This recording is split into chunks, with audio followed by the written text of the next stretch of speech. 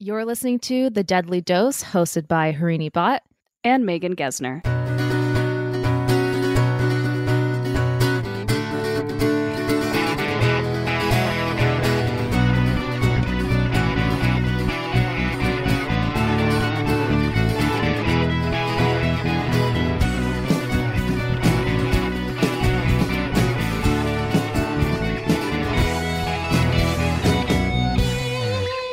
Welcome back, Poison Pals. Thank you so much to our Patreon subscribers who have paid for this service to hear us in your ears 1 week to 2 weeks early, depending. Mm-hmm. But we hope you enjoyed this episode because this one is Megan's story. So Megan, take it away. Yes. Thank you.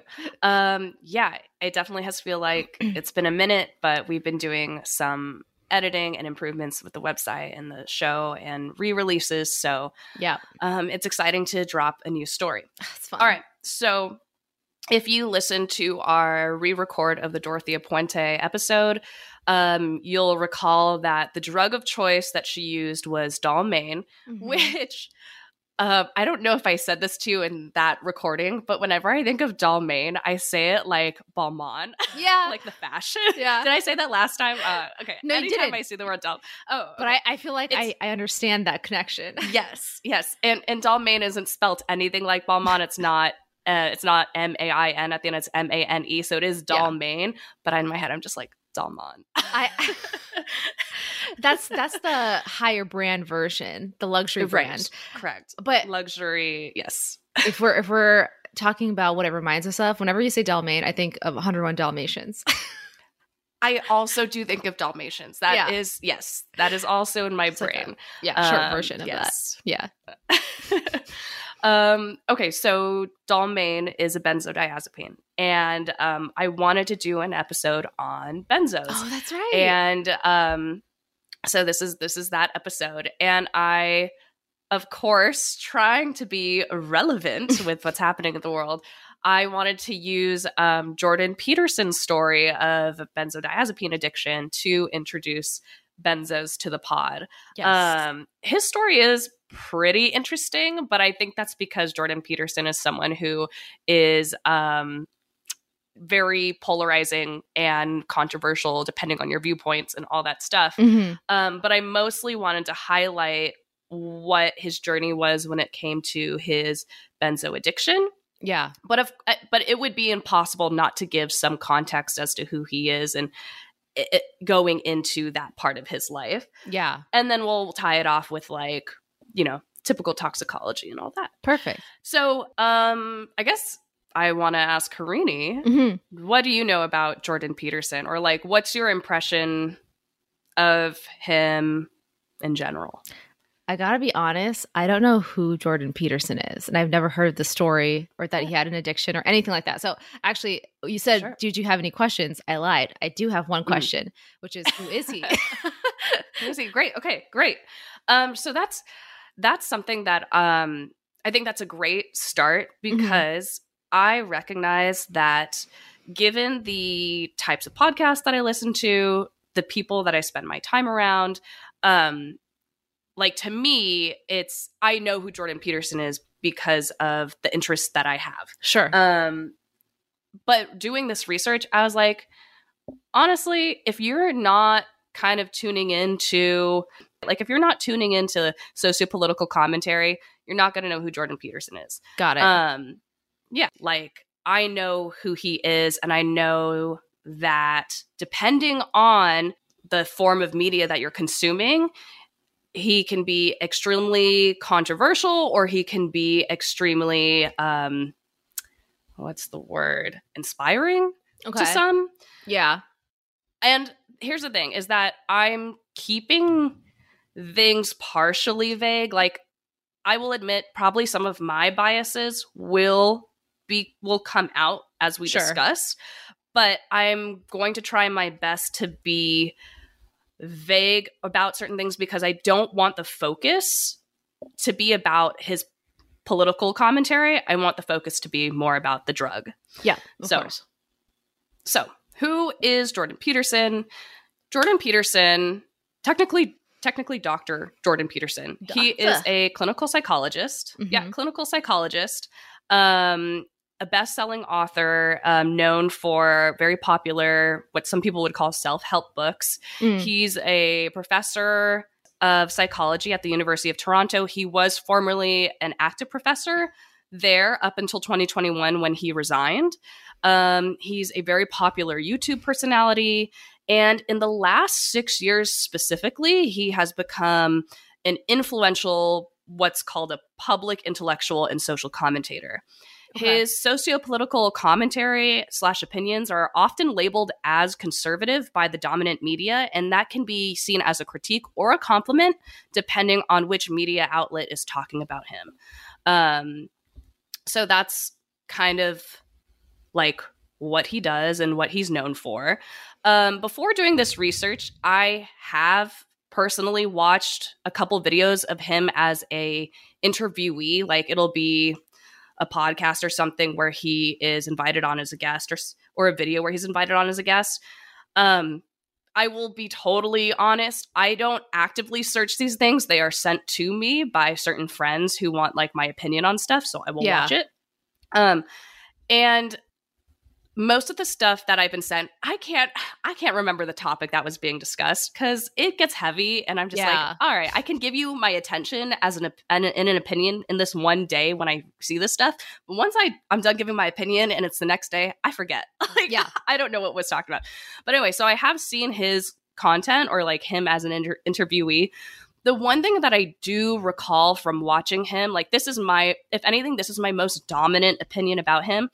And I think this following quote by Nathan J. Robinson from a magazine, Current Affairs, this quote by Robinson accurately reflects how I observe Peterson. Peterson has been called everything from a fascist apologist to an Enlightenment liberal because his vacuous words are a kind of Rorschach test onto which countless interpretations can be projected. Now, what that means is that it's not a condemning of like he's a fascist or he's an Enlightenment. It's more of like, my interpretation of Peterson is that he does use like very grand words or philosophies or ideologies. Like he to me talks very philosophically. I think that's what he's known for, but in a way where sometimes when he speaks, I just get lost. I'm like, I don't know what you mean by this. It sounds very atmospheric sometimes. So that comment of like vacuous words can lead to countless interpretations. That's how I view Peterson. So whether you disagree with him or don't, I'm just like, as a speaker, sometimes I don't know what he's talking about at all. He's just very academic, philosophical. Right. Okay.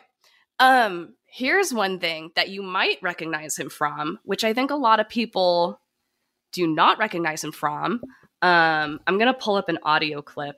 Ooh, yeah, love that. And you tell me if you have heard this used before. Okay. One moment. I also just looked him up on Google, and I've never seen this man in my life. So, confirmed.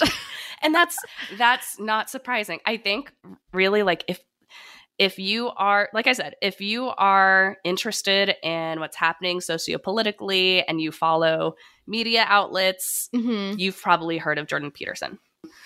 That's it. So you got to know that. It's, lots of things in life you don't get to do more than once.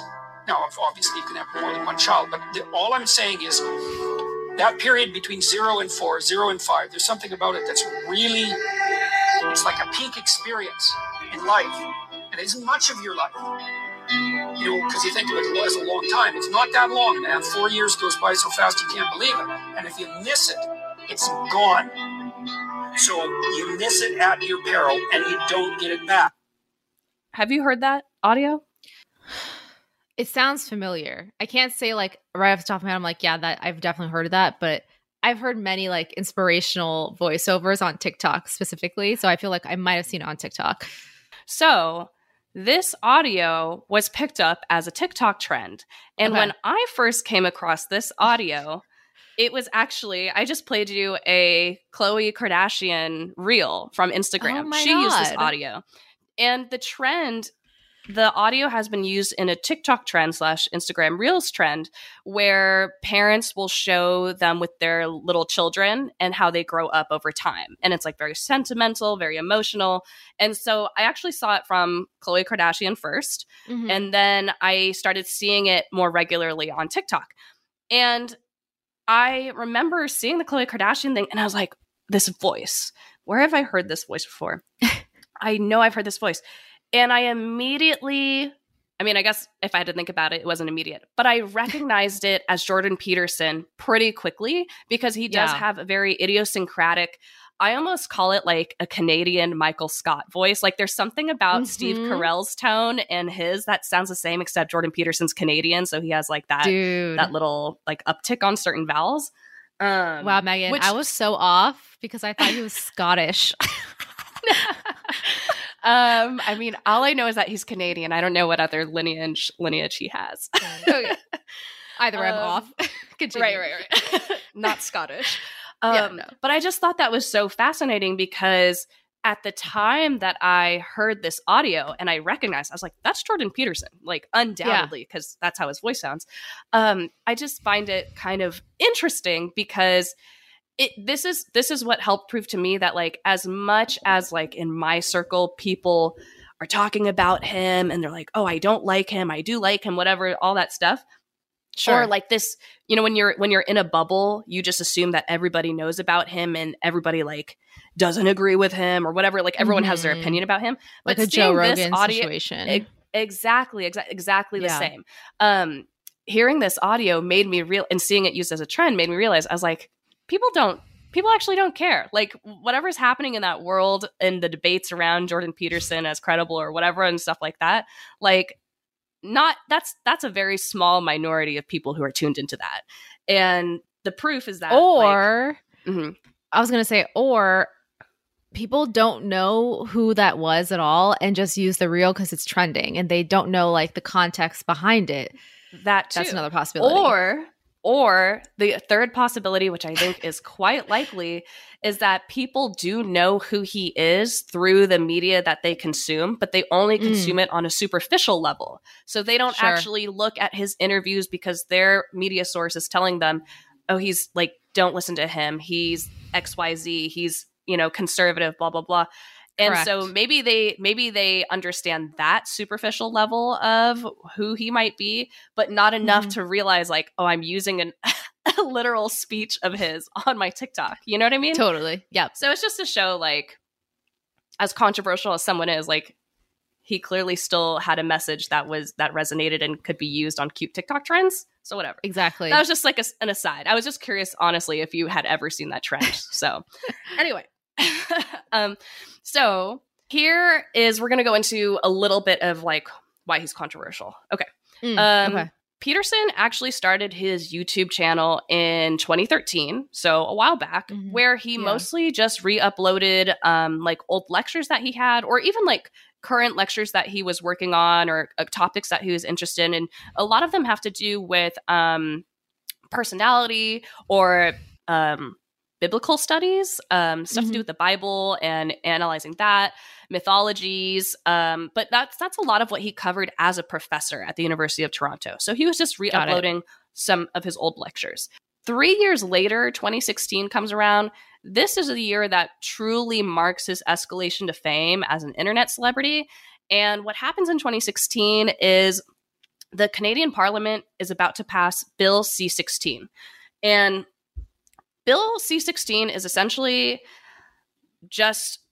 it's a bill where the terms gender identity or expression are added as a protected category under the Canadian Human Rights Act. So for example, like the Canadian Human Rights Act already had like race, sex, disability, all those things that we have in the States tier as protected categories. Does that make sense?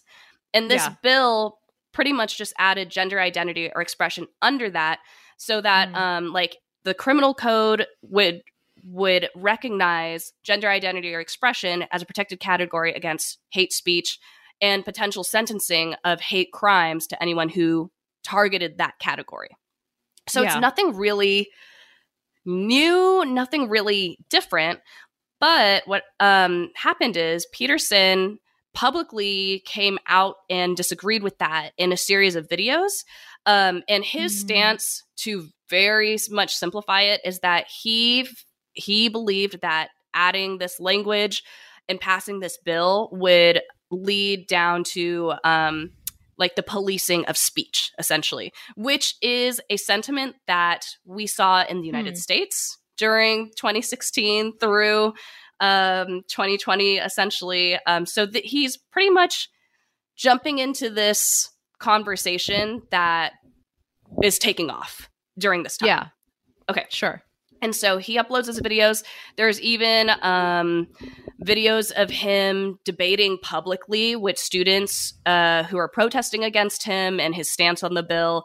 And that's uploaded. And then a lot of that is used as fodder in some way for people who really disagree with the bill and that concept of like gender identity expression. And that's how he gets lumped into that circle of conservatism. And for some people, more extreme versions of conservatism. Okay. Yeah. So that's like the start of him being a polarizing figure. But before that, he was just like a clinical psych professor. Right. So right. he was just chilling, doing his work. Mm-hmm. So I guess I don't fully understand, like, what is he disagreeing with exactly? Like, he doesn't, like, when you say gender identity, like, I'm assuming people, like, that the whole movement of, you know, how do you identify? Do I define it as, like, he, him, she, her, they, them? Is that what he's talking about? Like, he disagrees with that type of identification? Like, he thinks that's an infringement on people's freedom of speech?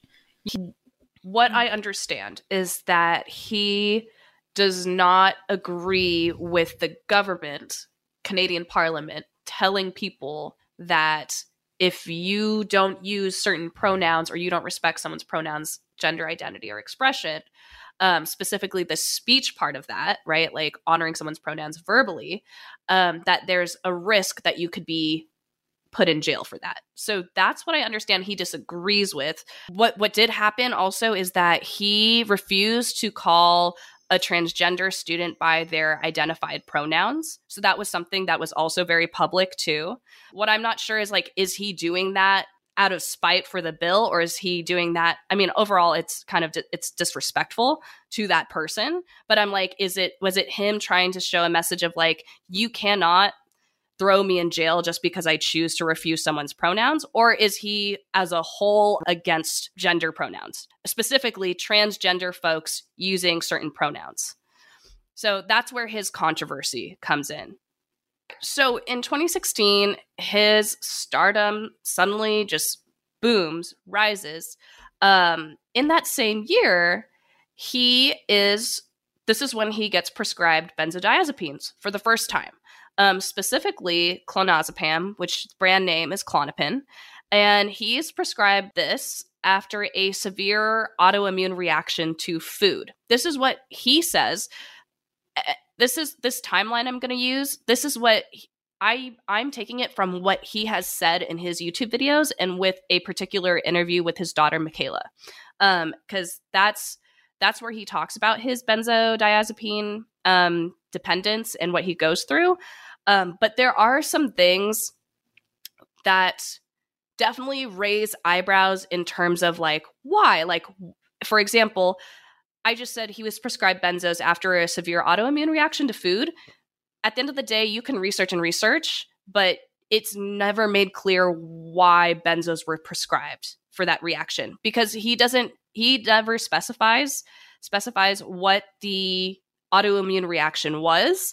And for context, Klonopin is usually prescribed in the short term for management of epilepsy, anxiety, panic disorders, and parasomnias. And what we're not sure of is, like, were any of those a result of his autoimmune reaction to food? And is that why he was prescribed a benzo? We don't know. Does that make sense? I'm just like, because I questioned, I was like, why was that the drug of choice that the doctor prescribed? But we're not sure. Before we get into the rest of the episode, if you've been enjoying our content so far, please go rate and review us wherever you might be listening from, or don't. Just keep on hanging with us. All right, on to the rest of the episode. You know, at the end of the day, like, that's up to him to decide to disclose that information, but I'm just going to use what he's given.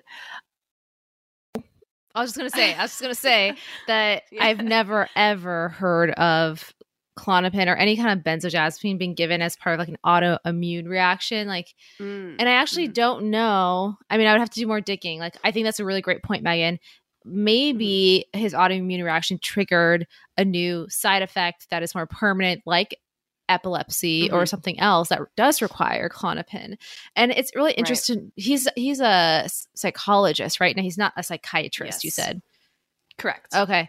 Yeah. Clinical psychologist. Yes. Okay. Either way, like he would know, like that's a very heavily used drug in the psych world that he would very much know about. So I don't know if it's one of those things. Also, I just have a lot of questions because I'm like, why even share if you don't want to like of course, it's up to him how much he wants to share, but why even like offer up that information at all if you want to be private about the circumstances around it? Like, no one asked.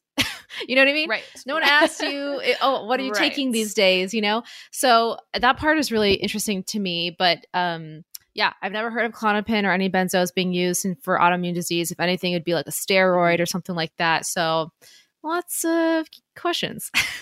Yes. So totally valid reaction. I think a lot of people had questions when they heard about the story. Now, I can definitely answer like your question of why bring this up if you're not going to share the full story. Like if you're trying to send a message on benzos, like why bring this up? Yeah. So within the context of him being put on benzos in 2016, I think that this is initially brought up because it just so happens in that same year, he goes on a pretty controversial diet. This is something that he's also known for controversially.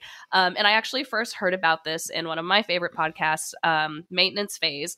So if you actually want to hear a huge in-depth like story about him and this particular diet, like more specifically about this diet, go listen to that episode by Maintenance Phase, though they are quite critical. There's moments where they're objective, but they are definitely, there are some moments that are quite critical. Sure. That said, the diet is called it's a carnivore diet. I don't know if you heard anything about this. It's actually marketed as the Lion Diet by his daughter, Michaela, who at this time is a nutrition influencer. And she has now become a more political commentary influencer, just like her father, since he's been recovering from benzos. But she has her own podcast. But anyway, what the Peterson family is kind of like also infamously known for is that they went on this carnivore diet, which is just on its most strict level, it's just red meat and salt and water. And at the time of 2016, when he went on this diet, so for additional context, like backstory, again, that this is he's providing, Peterson has dealt with depression since he was 13. It's run in his family. Okay. That's something that he's made clear. But he actually went on this diet because he was dealing with a pretty severe bout of depression at the time. And I guess nothing was working. So they were like, food, your microbiome, your gut can impact your mood, or it might have some correlation to if your depression and level of depression. So he goes on this diet with his daughter and his her husband, and he claims that it like virtually cured him. There's a famous Joe Rogan Experience interview that he does where he talks about the carnivore diet and pretty much is like, yeah, this worked for me. I am totally off antidepressants just from eating red meat. And he did this diet of, he did a softer carnivore diet of red meat and greens for a whole year, and then ended up restricting even further for about 2 months within that year to just red meat, salt, and water. And like he claimed that it like helped him a bunch. And of course, tons of people, nutritionists, naysayers, all doubters, skeptics come out of the woodwork because it is like a very extreme diet, and it's like should this be something that's being promoted or marketed? Question mark. So I'll leave that up to you guys to digest. But like I said, I'll put it in the yeah. Literally. So if your question was like, why bring this up? Part of me is like, I think he brought this up in order to promote the carnivore/lion diet, to say like, hey, I went on this diet and I got off my meds, sort of thing. Here's the thing. He only explicitly talks about coming off his antidepressants. I actually don't know if he remained on benzos during this time. It is unclear. It's unclear given the timeline. Okay. So just to get this clear in my head, he references his use of benzos, specifically Klonopin, in relation to this diet, or is it separate from That's actually a good question, and I don't want to get this wrong. I will have to I'd have to rewatch the Joe Rogan interview, because I know he talks about the diet there, but I feel like actually he doesn't mention his benzos there. But then he does an interview as of this year, 2022, once he's come out of the crazy shit that I haven't even gotten to yet. I know. Where he does he talk about his diet again there? Like, I don't want to get it wrong, so I'm going to say I don't know. For what I know is that he only brings it up in relation to the antidepressants. So I should take back what I said, that maybe he didn't bring up the benzos in order to promote the carnivore diet. But there might be some retroactive mention of it. So I need to do further research. I guess my question, the better overall question is, the mention of benzos, did it come from him, or was it something that got picked up by the media? Like, they kind of snooped around his life and then it came out through the press that way? It definitely came from him. And if more gotcha. What is fact is most of the mention of benzos has been retroactive from him, meaning like I need to just tell you, like, I'll summarize the timeline.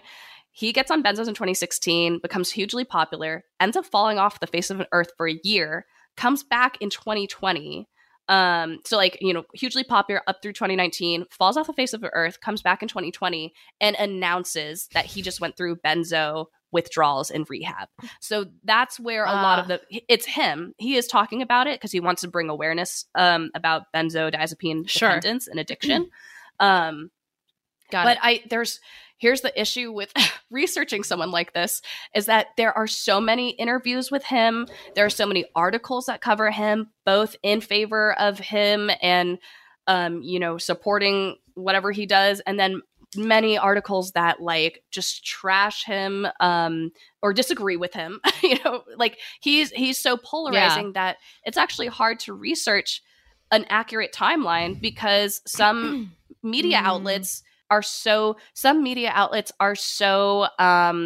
tunnel visioned in how they want to report about him that they don't do the research. So when me, as a small ass, someone who's just trying to tell a story about benzodiazepines, it's hard to literally dig through thousands of articles that can go either way. And it's like telephone. There's information that's probably inaccurate. And that's why out of this, in my research, I mostly wanted to use just what he said directly from his mouth, from his videos, because not that he's a reliable narrator himself, but that's the most objective way I could look at this. So of course. Anyway,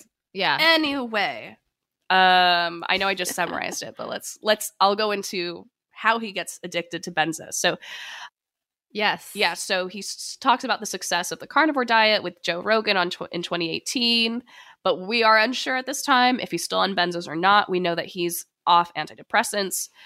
2019, his wife, Tammy, is diagnosed with a rare kidney cancer. She undergoes 2 surgeries, with the second one leading to an extremely rare complication that damages her lymphatic system. The prognosis is really not good. So the whole family is expecting the worst, Peterson is by her side through all of this, changing hospitals, staying up late every night to make sure she's okay. And what, understandably happens when somebody expects their spouse is going to die any minute, he develops a very intense anxiety and insomnia. This is when he is prescribed a higher dosage of Clonazepam. I didn't say this earlier. Okay. Clonazepam is the generic term. Klonopin is the brand name. He goes from a prescription dosage of 0.5 milligrams to 4 milligrams. That is a huge increase. Yeah. Also, he is back on antidepressants at this time. Okay. And I think that is also, of course, associated with what he's going through with his wife. Sure. This is when he develops the dependence on the drug, going from such a huge, change in dosage. She ends up recovering and coming out okay. And, you'll see in lots of articles as it's retold, the family sees this as a miracle. And so it's like, that's very positive. Like she's okay. She comes out fine. But he is now dependent on this drug. He attempts to stop cold turkey after, like, once she's good. He's like, okay, I'm going to stop cold turkey.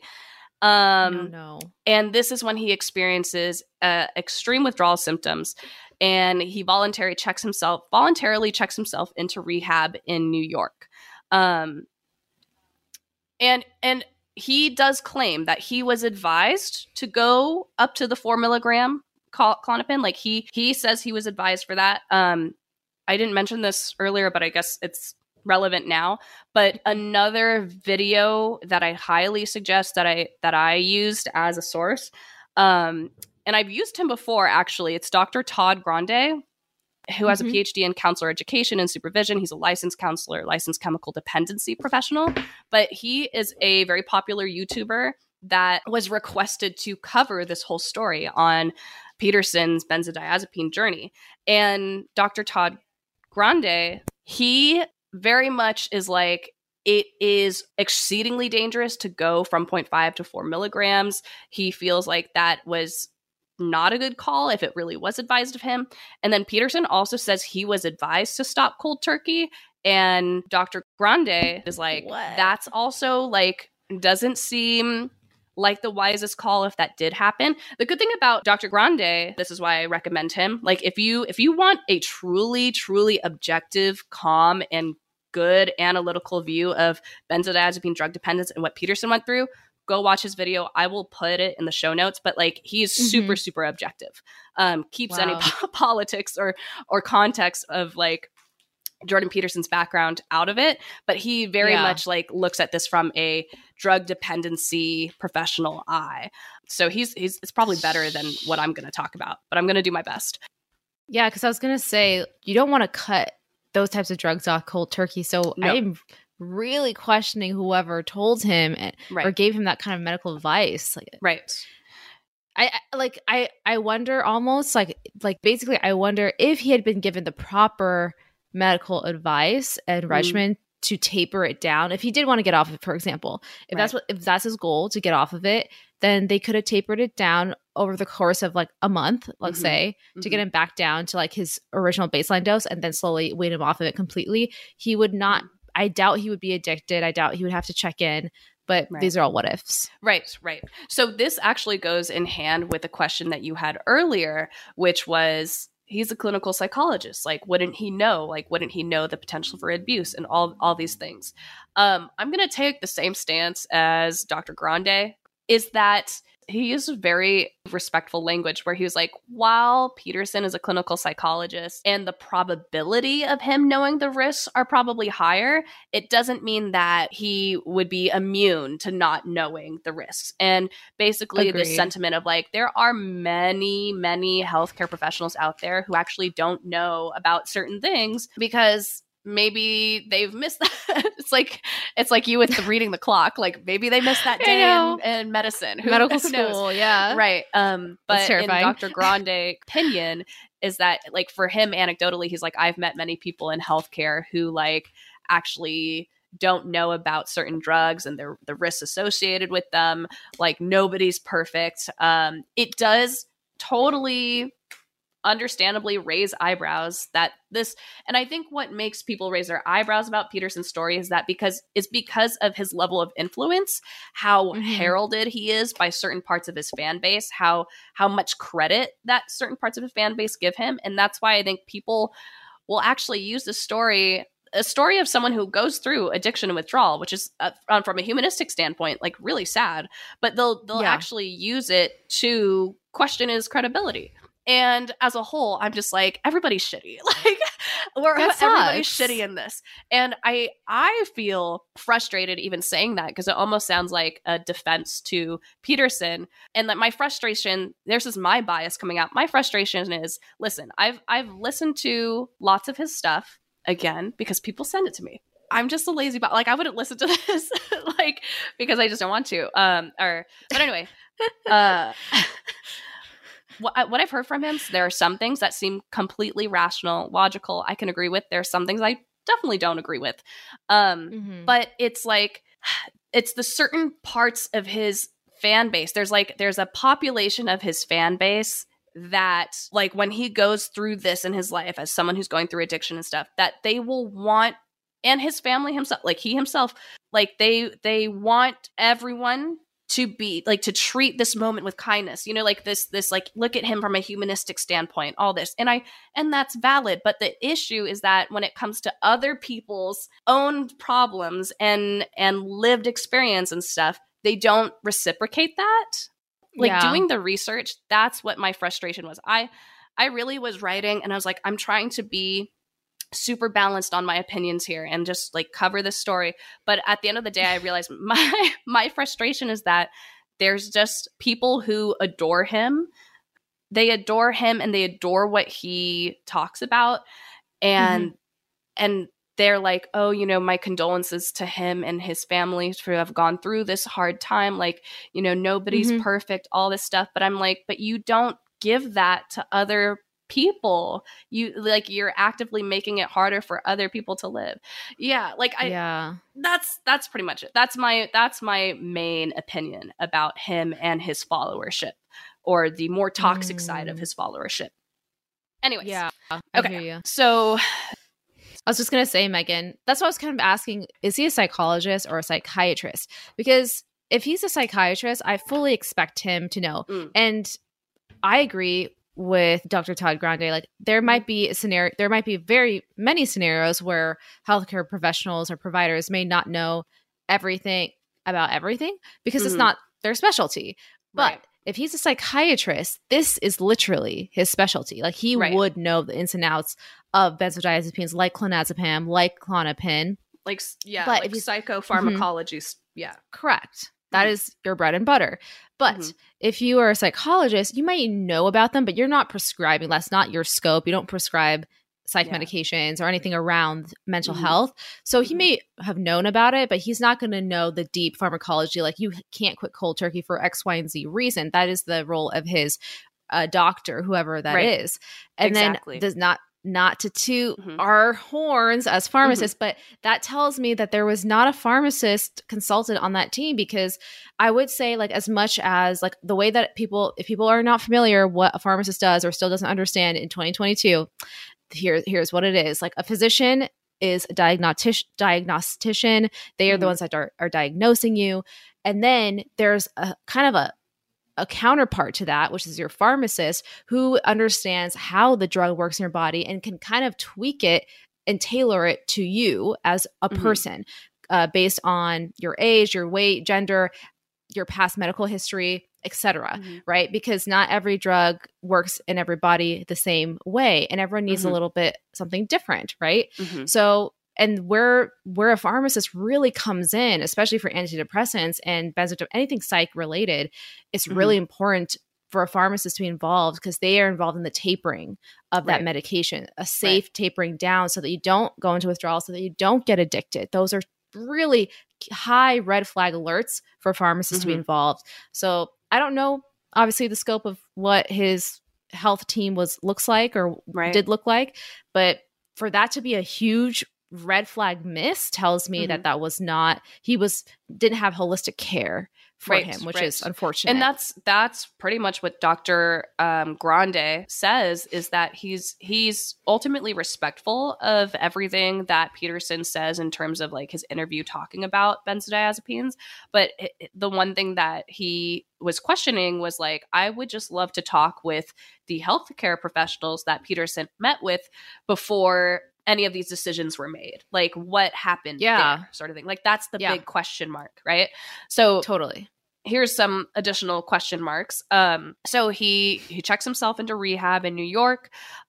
During this withdrawal period, he develops a paradoxical reaction, which is called akathisia, which is basically restlessness of your body, your psyche. Like, I think it's probably mostly physical, but you just are always like jittery, just always tremor, like dumping your, like a tremor, stuff like that. And actually, what I understand is that this is a very rare withdrawal symptom that can happen. It can happen to like 1% of people who go through benzodiazepine withdrawal. So Peterson, in this regard, was very unlucky. Like, if this is something that he went through, he just got incredibly unlucky that it just so happened he's part of this 1% to like get this withdrawal symptom.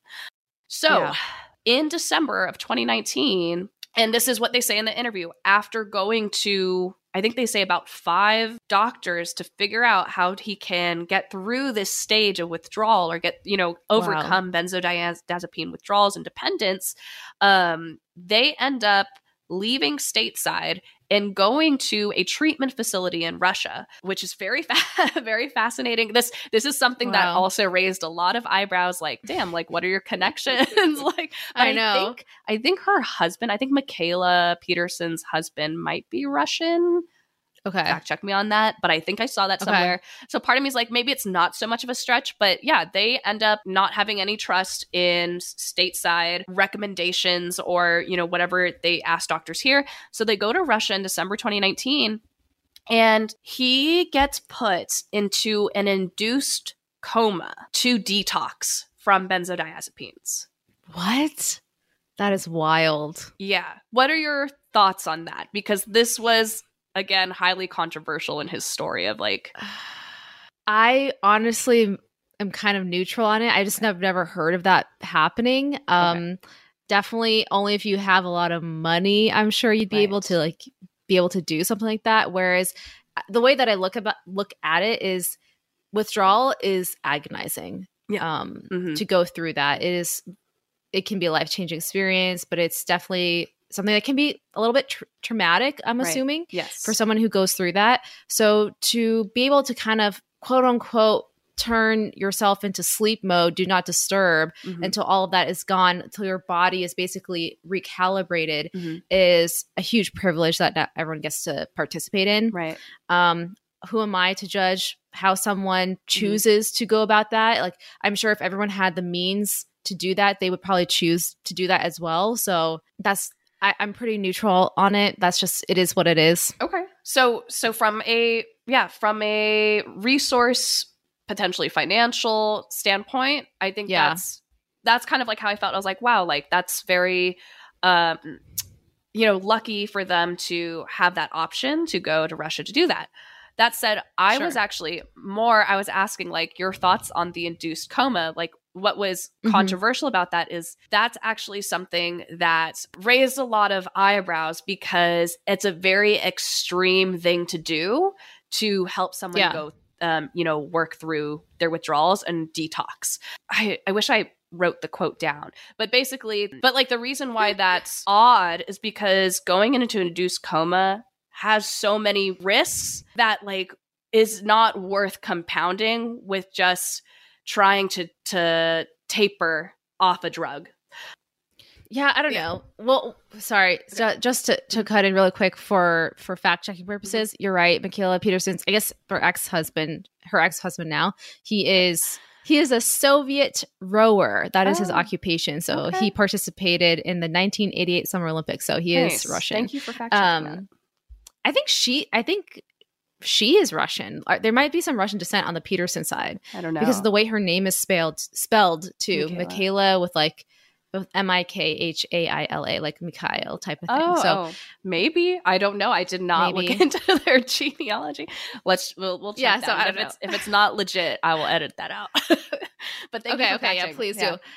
Sure. So what I was just gonna say about the induced coma, I think I'm kind of understanding where you're getting at. I think it's hard for me to see this from your perspective because I don't know him and I've never consumed any of his content. Sure. But I'm noticing a pattern of frustration perhaps from like the people who maybe don't like him as much because he keeps touting himself about certain things and being super healthy or being like very knowledgeable or an intellectual and academic, but then he chooses he decides to engage in a lot of questionable activities. And I think this is another aspect. It's like, why would you choose to induce yourself? It's such an extreme act whereas like it's very simple to just, I don't want to say it's simple, but the alternative that many people have done and it works is just tapering and going through a certain protocol or regimen for withdrawal. Right. So why go to this extreme length to do something that already has an established regimen for? Right. Like it's not like this novel thing like going through withdrawal, you know, like it's not like it needs a novel remedy for, which it seems like he's venturing towards. It's interesting. I think you make of that. No, I think you summarized that beautifully in terms of sentiments around him, why he and this whole story can cause frustration for people, both people that are part of his fan base and those who are not. And it is exactly what you say is that, well, like going into more context, like the self-help books that he writes, like some of the stuff that he puts in there or the stuff that he's talked about on YouTube are like very contradictory to these actions and like these things that he's shown or pursued. And I can see how people will be like, well, that's hypocritical, or like, is he credible because he keeps doing things that might not be what he's verbally putting out into the world, or like being philosophical about. So that's definitely a frustration that I think is there. At the end of the day, we don't know why they chose to go to Russia for this. So to finish on this part, he's put into an induced coma for 8 to 9 days. I've heard both numbers, so I'm just going to say 8 to 9 days. And what is actually unclear is whether he's put in the induced coma for a detox, or if he's put in an induced coma because he had pneumonia. Because when he is admitted to the hospital, he does have pneumonia at this time, but we don't know like what purpose the induced coma had in general, right? That's weird. If he was put into the coma for the purpose of detox, that is definitely weird. And I think across the board, that's definitely something that's weird. And like, there's a lot of theories of maybe that's why he left the States and didn't go along with everyone, what people were saying here, because in Canada, you know, countries that he's from, they don't allow for that. If someone is like, I want a detox and I want you to put me in an induced coma, or that's something that I'd like to explore, that's not legal. They won't let you do that. So like maybe like the theory is like, maybe because that wasn't allowed, they chose to go somewhere else that allowed for it, to do like a high risk thing. And it worked out for him. So he comes out of the coma. He talks a little bit about what it's like immediately after he comes out. He said that there's a lot of time distortion that he experienced. He just didn't know where he was, you know. And I'm like, to me, that's like the risks that are listed when you go into a induced coma, is that you can have amnesia, or just like you're just like your brain was sedated. So right. Anyway, so he does stabilize. He's moved to another rehab facility in Russia. I guess things seem to be going better. He goes to Florida. I don't know what his affiliation is with Florida. Maybe he has home there. But things aren't too great in Florida, so he gets moved to a facility in Serbia, and that's when he does the interview with his daughter, announcing what he's been through and his benzodiazepine addiction and all that.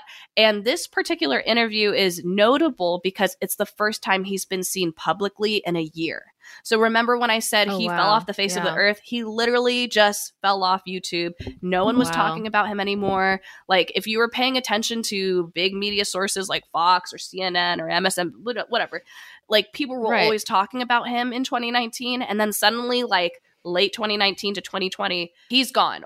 And I Mhm. didn't give the full dates, but he's at the Russian hospital from December 2019 to February of 2020. He was there for a long, Okay. long time. That's a long time. Yeah. Fast forward, ends up in Serbia, does the interview, and at that time he's like, I'm better, but not all the way there. And in the interview, he says some things that like are fine or whatever, talking about his own lived experience, but he starts with Yeah. something that I was like, what?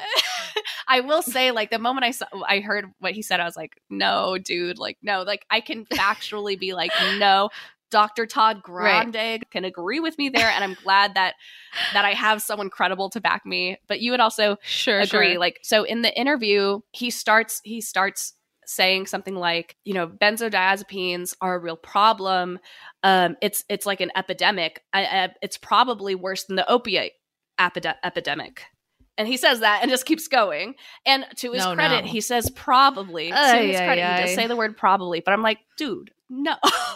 Like, and No. there was a moment of like self-doubt. I was like, okay, maybe I need to fact check it. It's such an easy fact check. Like, 100% the data says, no, the opioid epidemic is so much worse than the benzo, whatever's happening with benzos. Yep. There are opioid and benzo combined lethalities out there, deaths out there. But at the end of the day, like, go onto NCBI, just look up opioid versus benzo death, whatever. There's charts. It's easy.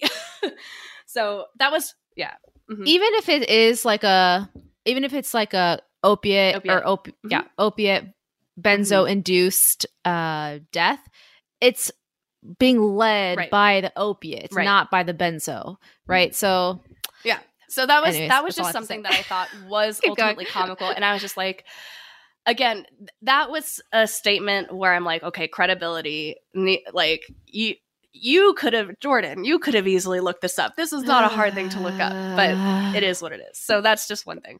And so, I think he's officially back in Canada at this point, and he's creating new content. He's back on YouTube. In one of his most recent interviews with Joe Rogan, he did an interview with Rogan in January of this year, 2022. Rogan actually asks, like, when did they know? When was it in the literature that difficulty of detoxing? When was it in the literature of difficulty of detoxing yourself off these? I tried to like write it directly from what Joe was saying, but he's pretty much asking, like, when was it learned knowledge that detoxing off of benzos would be highly difficult? Okay, that's the question essentially. And Peterson, in order, like, well, sorry, just to clarify for people, because maybe they're having the same thought. So when was it learned that detoxing off of benzodiazepine would be difficult enough for you to go to extreme lengths to need a coma? No, I think he's just asking, like, the history of benzodiazepines, knowing, like when did we, as a research, know that benzos could be, you know, something that you're highly dependent on, and you could go with the withdrawals, and detoxing is tough. That's the question. So Joe asked that. And Peterson replies, he just, you kind of have to watch. It's a little comical in my opinion, but he's just sitting there and he goes, very recently. And that's his reply. And then Joe, I think Rogan follows that with like another question. And he replies with like a very short, simple answer. So I was like, okay, at the end of the day, this man, who is this person? Who is this freaking person? So I am upset. So at the end of the day, I don't know what recently means to Peterson. I don't know what that means. Is recently 10 years, 20 years, 30 years? Because again, Google check. There has been evidence of benzos being something that you can become addicted to, grow a tolerance to, all that since the 70s. It's very quick. You can just search it, Google Scholar. Like, it pops up. There's articles from 1970s. I mean, here's a quick background. They were developed in the 50s, and they were introduced in the 1960s. Usage of benzos increased dramatically during the 60s and early 70s. Normal dose physical dependence was first suspected in the early 1970s, but it was not until the early 1980s that scientific evidence was adduced to establish its reality and frequency. So for all fairness, it was the 80s, I think, that we did our most studying on benzos. Like, that's when it really came out, like, there's an addiction quality to them. And you'd have to, like, go through detox and tapering and all that. But that's my question of, like, he just replies so vaguely very recently. And I'm just like, what does that mean? Does that, like, what is 20? Yeah. Let's, how many years is that? I could do math. 2022 minus 1980. 42 Let's put it years. this way, is Megan. That recent? No, he doesn't so know. That's what I'm saying. Like, that's the one thing where I get frustrated. He does not I'm know. like, dude, like, so many people look up to you for the whatever reasons they want to look up to you, but then, like, you clearly don't know some stuff. Like, you just clearly do not know. Okay. And obviously I would say I'm probably the most unbiased person out of the two of us because I don't know this guy. And the only thing I know, I don't know him or anything like that. And maybe I'm biased based on like what Megan has told me so far in this episode. Sure, whatever. Okay. Anyways, all that aside, what I can deduce from this man, like you've said two statements now that have perked my ears up to make me think this fool. Sorry, I shouldn't be so mean.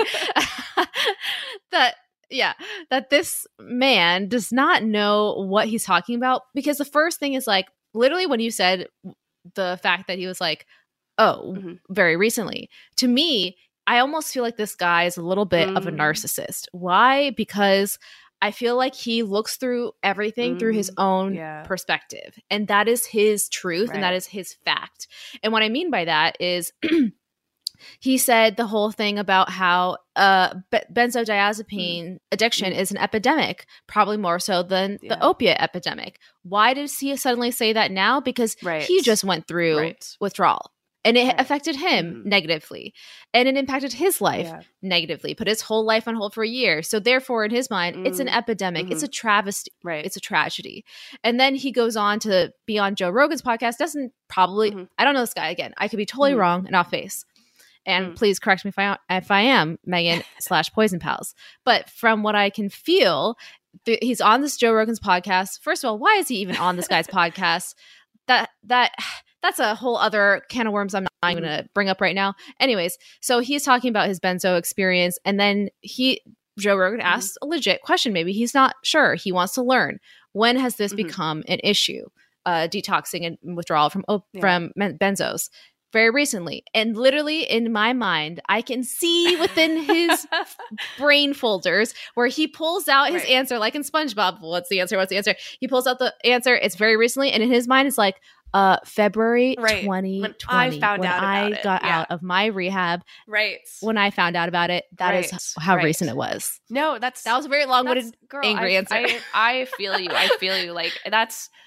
Yes, I completely agree. To answer the question, like, why is he on Rogan's podcast? So he has been a featured guest on Rogan's podcast three times. And to be totally fair about it, it's because Rogan likes to bring controversial people onto his podcast, thus making Rogan himself a very controversial person. So that's a very simple answer there. The thing is, I've seen the carnivore diet interview with Rogan, and I've seen this benzodiazepine interview with Rogan. And there are times where, like, Peterson will answer questions, and I just see on Rogan's face, like, the math going, but he doesn't say anything. He doesn't kind of fully question sometimes, like, what Peterson's saying. And, like, Rogan does ask, like, pretty legitimate questions, and Peterson will answer in the way that I just gave that example. But it's not, like, followed up. It's not pushed, really. And I think that's... but that's honestly my beef with, like, the fandom, the more toxic parts of his fandom, where it's like, do you question that? Like as just a normal person watching this, are you okay with the answer very recently? Are you okay with that vagueness? Like, that doesn't feel inauthentic to you? So that's all. That's my questions. Yeah. I mean, okay. Well, I have two things to say. Now this is getting off topic, but I was going to say, I could be, again, wrong. I have not consumed Joe Rogan's content, so full disclosure there. But from what I can tell and know of him, I feel like he is the kind of person who is in on the joke, perhaps. Perhaps is in on the joke. You know, like he purposely brings on these people who are controversial. Like that's his shtick. Like I want to bring these controversial people on.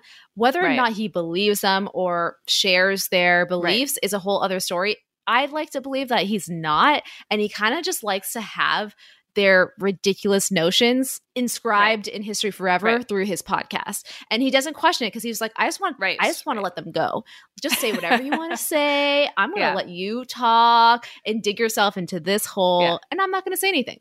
Because I think at some level, we all kind of have experienced a person like this who is so like entrenched in their own beliefs that it's useless trying to get them to see reason. So why even question them or argue with them? Just let them talk. Right. And then let other people decide for themselves. But that's the issue, and I think that is actually something that Rogan has kind of used as his defense. It's up to you to decide if it's a good defense or not. Like, I honestly don't give a shit. But I think he has said something like, you know, it's up to my listenership to decide if my guest is, like, credible or not. And I'm like, on some level, that's very true. But it's also like, yeah, if you just want to like troll and have a good time doing it and make money off of it, like that's your shtick. Like it is what it is. Like I'm not saying that is what he's doing, but there are times where I'm like, this feels trolly. Okay. So that was just like, to me, I used that interview as the wrap up of the timeline because that's, I think, one of the more recent times that Peterson has talked about his benzo journey publicly, and he's definitely using it now as like a public health message, essentially, of like benzos are dangerous and like people aren't aware and all these things. And on some level that could be true. Like I said, there's a lot of people in the healthcare field who maybe do not disclose the information that they should be when they prescribe a drug like benzodiazepines. But then there are good people in healthcare that do that. So like I don't know if it's a toss up per se, but I'm just going to be optimistic and hope that like that is something that is told to people when they're told to go on benzos. If you look at YouTube comments, of course, you're going to see like the opposite of anecdotally, like I wasn't told this. And that's shitty if that's the case. But to me, even as someone who has never been in healthcare or not in pharmacology or not a pharmacist, all this stuff, I knew about. just because I know the risks does not mean everybody knows the risks, you know? So it is what it is. Sure. Alrighty. So let's get into toxicology. So a little bit more history.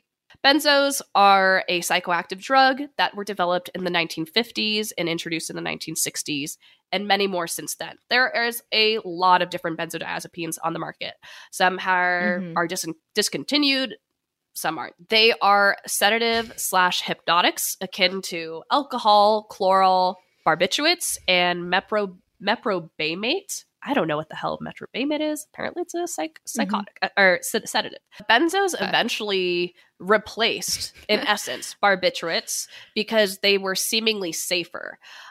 We, back in the day, as benzos were becoming more popular, barbiturates, we didn't know that barbiturates had a higher risk of addiction or fatal overdose. So benzos just seemed like the better alternative. So now that's what we use. And barbiturates are used mostly for sedatives, like anesthesia. Or is that right? Yeah. Anyways. Barbiturates can be. Yeah.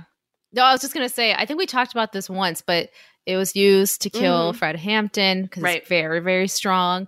And I'm forgetting my knowledge right now, but secobarbital, I think it's still used for killing people, like in prisons, in combination with something else that I can't remember. Okay. Yeah, exactly. So that gives you a sense of why we don't use it anymore. And we now use benzos. Yeah. Right. It's very intense. Like if the dial is 10, that's barbiturates. If the dial is at 2, that's benzos. Okay. Benzos reduce the activity of the nerves in the brain and spinal cord by enhancing the effects of the neurotransmitter called GABA. GABA is an amino acid that functions as the primary inhibitor neurotransmitter for the central nervous system. It functions to reduce any neuronal excitability by inhibiting nerve transmission. So that's why a benzodiazepine will give you this sedated effect, or like it will, let's say you took it for the purpose of combating anxiety. That's why it is helpful there, because it literally, it promotes the inhibitory response that GABA has on your nervous system. It is not recommended that they are taken long-term, as physical dependency can develop in just 2 weeks. You can also develop a tolerance, meaning the dosage, like we've talked about this, the dosage you've been taking might not feel as effective the longer you take it. And so you seek out a higher dose of the drug. I mentioned this in the Dorothea Puente episode, but benzos do have a long elimination half-life. There are 3 different categories of how long certain benzos have for half-lives. So there's the short-acting benzos, which are 1 to 12 hour long half-lives, which that's a huge range. Like 12 hours is a long time. There's the intermediate acting benzos, which can range from 12 to 40 hours. And just to repeat, elimination half-life, that means that once you take it, it takes that many hours for just half of it to be cleared from your body. So Xanax, Rohypnol, Klonopin, and Ativan are considered intermediate-acting benzodiazepines. They have that half-life of 12 to 40 hours. Long-acting benzos are Valium, Librium, and Dalmane, which have a half-life of 40 to 250 hours, like a huge scale. Damn. What do the withdrawal symptoms usually look like or feel like? Most commonly, when you start to, even when you taper schedule off of benzodiazepines, what will often happen is the rebound anxiety and rebound panic. So for example, if you originally put on benzodiazepines to combat some sort of anxiety disorder, and you were to start tapering off, or if you were to cut cold turkey, that anxiety that you previously felt before ever being on the drug will come back like so much worse. That's called a rebound anxiety, and it will feel worse because you're used to having been on the drug at this point, so feeling like normal and regular. So that anxiety, while maybe like if you were to quantify it, maybe it's not technically worse, but it's going to feel really worse.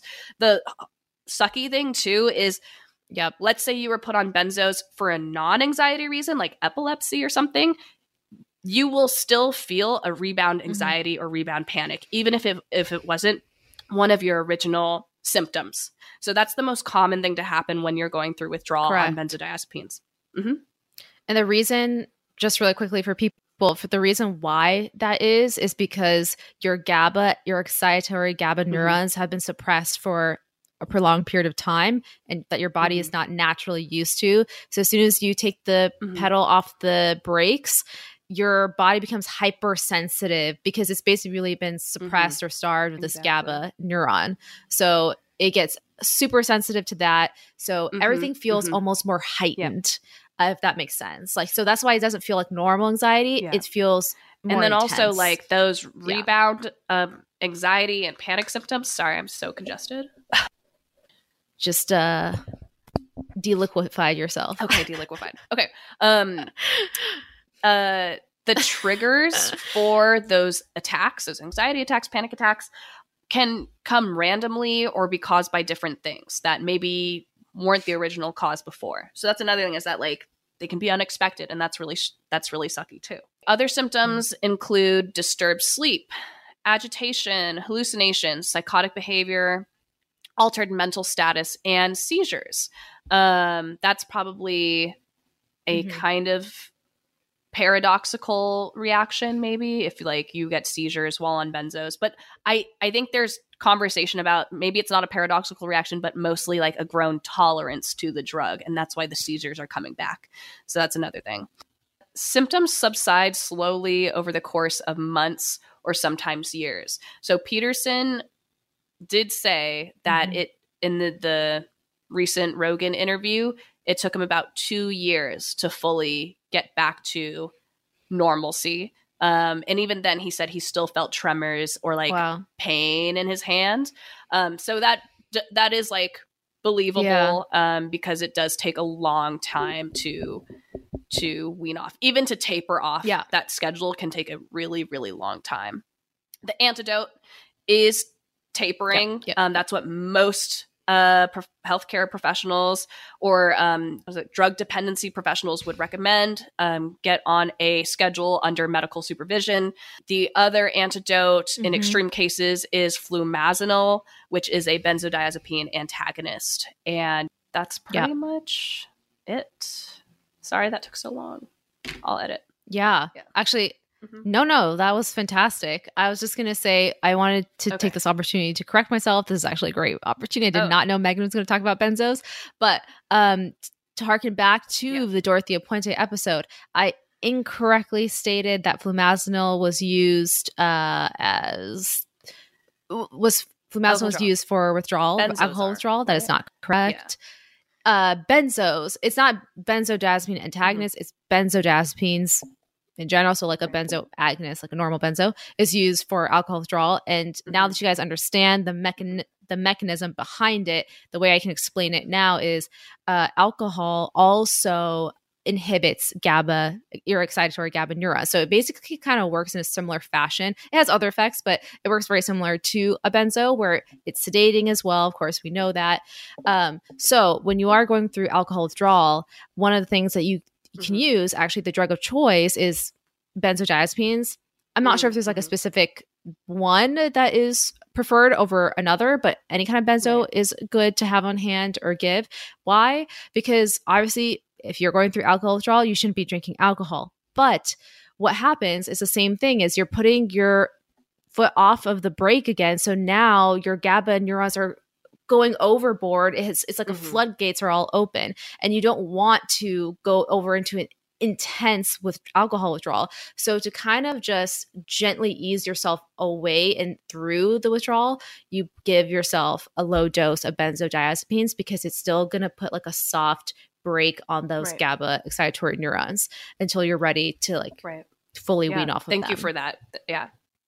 So another thing, what Megan was talking about, when it comes to like prescription medications, what can also happen is, or something that we look for, at least in like the pharmacy area, is how the doctor is writing these prescriptions is really important. So Megan touched on this.